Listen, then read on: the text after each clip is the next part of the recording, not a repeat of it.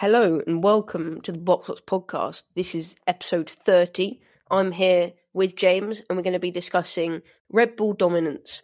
The highs of Red Bull have been very much recent in F1, certainly enjoying success in the last 2 or 3 years.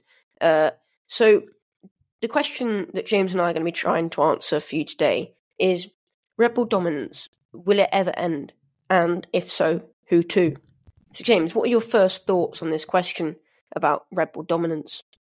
My first thoughts is that this dominance from Red Bull is definitely going to continue up until 2026 with the new regulation changes.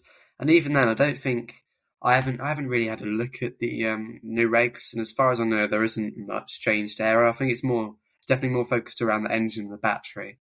And as far as I know, there's absolutely no weak link in the Red Bull outputs. There's Honda that's been producing incredible engines, and which has obviously been a part of their insane straight line speed, and obviously their aero efficiency and their downforce around the corners. All thanks to Adrian Newey and the technical directive of the team. All of it has been flawless, and I'm very much from a spectator's point of view, I'm very impressed with Red Bull, and I think that the best constructors should be rewarded for their efforts because their run of success this year has been incredible.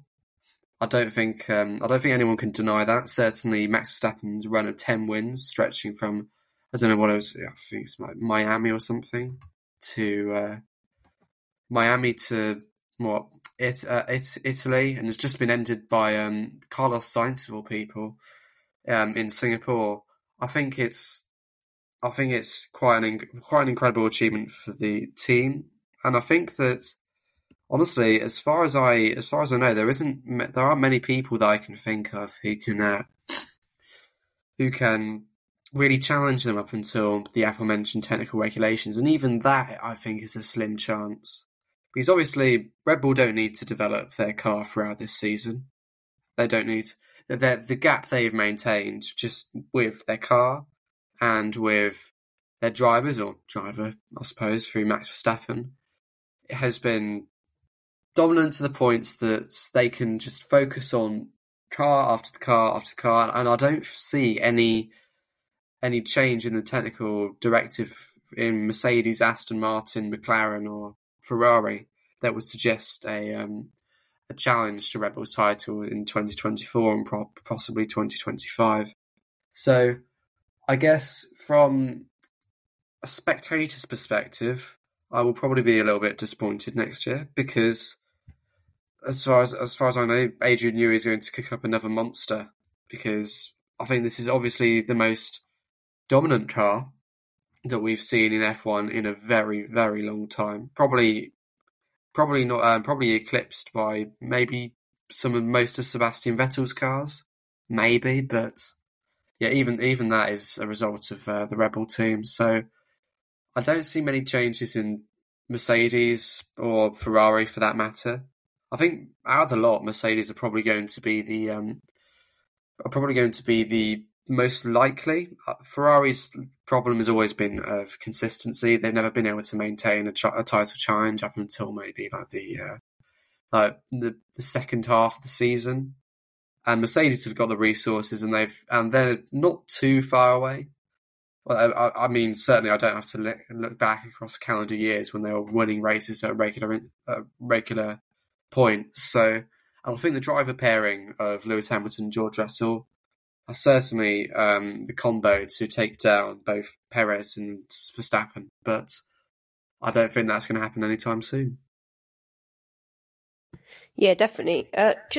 There's a couple of things that you raised there which we'll go over. The first one about Adrian Newey. Now, he spent the last 35 years of his life in F1. He is 64 years old. Do you think, James, as an F1 fan, do you think that Adrian Newey is nearing the stage of his retirement? We have this conversation almost every year about how much longer can Newey go. But do you think, obviously he's a great mind, do you think that Newey has has a right-hand man that he will be able to pass his knowledge on to? Do you think Red Bull will be in good hands? I think that Red Bull will be in very good hands. I think the place that Adrian Newey has put them in right now is obviously one of extreme power.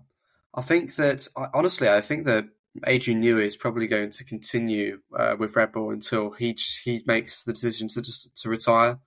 I think that because even I would have expected Adrian Newey to maybe go to Ferrari or maybe even back to McLaren at this stage, but obviously the loyalty that Adrian Newey's built up with Red Bull, he's definitely been the most loyal out of all the constructors that he's worked for, including McLaren and Williams. This is the one who's definitely stayed at the longest, and I think that's probably going to long continue with Red Bull up until the point where he decides. And as far as handing on the torch to the next designer, I honestly think that it's going to be a hard act to follow for whoever is going to succeed Adrian Newey in the design department, because currently, as it stands, Adrian Newey has got the most dominant F1 car we've ever seen. I think probably rivaling the likes of Hamilton's 2020 Mercedes, Schumacher's F2004, and Senna's MP44. And I think I certainly don't doubt the successor, whoever he may be. I have no idea. But yeah, I think it would definitely be a tough act to follow, and I'm sure they'll still be winning races on a regular occurrence. Yeah, definitely. I think, like you said, whoever takes up the role has got a big boots to fill. But I think Adrian Newey would certainly be selecting, I think, someone that he would want to pass it over to. So just 4 more things that I've got before at the end for this shortened podcast. Do let us know if you prefer the shorter versions.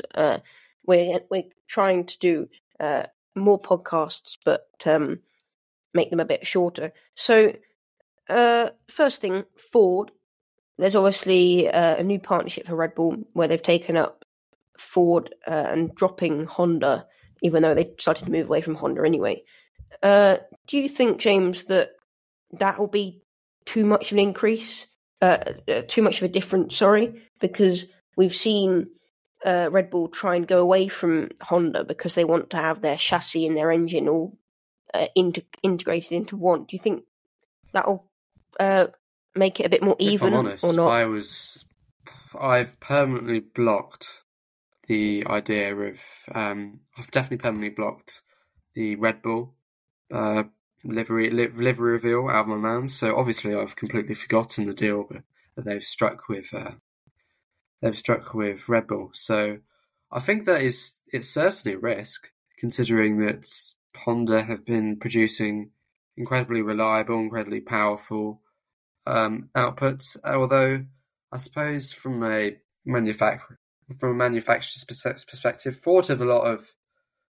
It's probably easy for Ford to enter now. They're starting fresh. They've got several years to develop the technologies that Honda have, and it's new technical regulation, which are already easier. I mean, if we look at Mercedes in 2014 and their V6 turbo hybrid engine, if with a massive regulation change like that, especially connected to the engine, then you're looking at massive gains.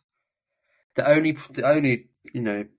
doubt I have with Ford is just their lack of experience in F1. I think I don't actually remember the last time that Ford ran an F1 car. It might actually be at the very start of Red Bull's life with Jaguar, as far as I know. But I'll be cautiously optimistic about the partnership between Ford and Red Bull. Although I don't really think it's going to give them much more success than with the Honda deal.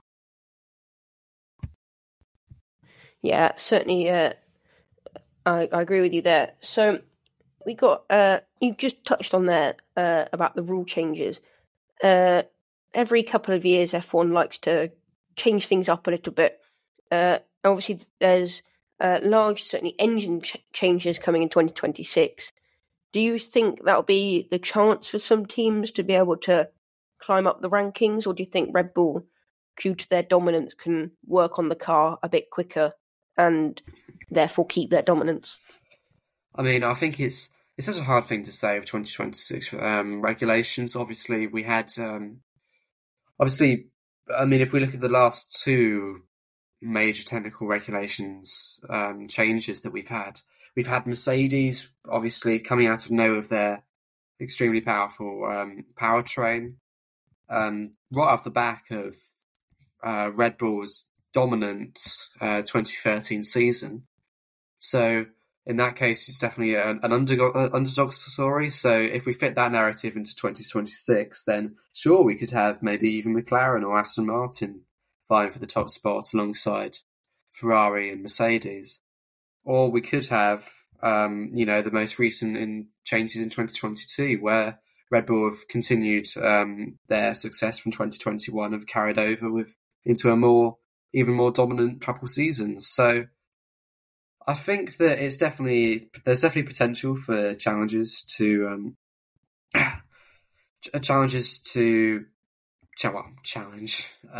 challenge Red Bull's championship run. Although I think Red Bull is probably still going to get it. I don't see any changes with Aston Martin or McLaren really that would suggest a title challenge. But in terms of, I think what we need to do is we need to let Freddie Vasseur of Ferrari to give him time to build up the team dynamic that we need, a bit like Jean Todt in the early 2000s and late 90s. But I think that probably Ferrari and Mercedes are definitely in the best position to challenge Red Bull in 2026. And if we want to move on to maybe back markers, I think that probably Williams have got a good chance of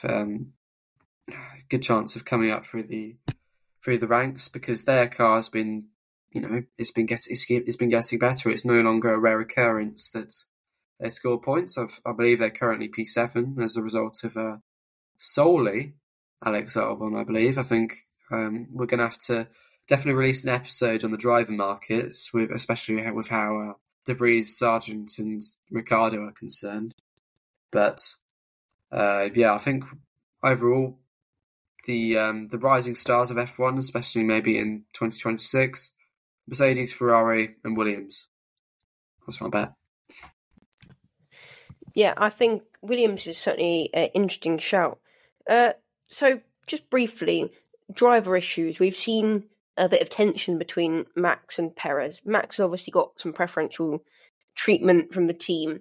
I think Perez will probably stay at the team. He has done all right. Obviously, there has been quite a few races this season where he's not got into Q3, or he's gone out in Q1 as well, or he's had poor races.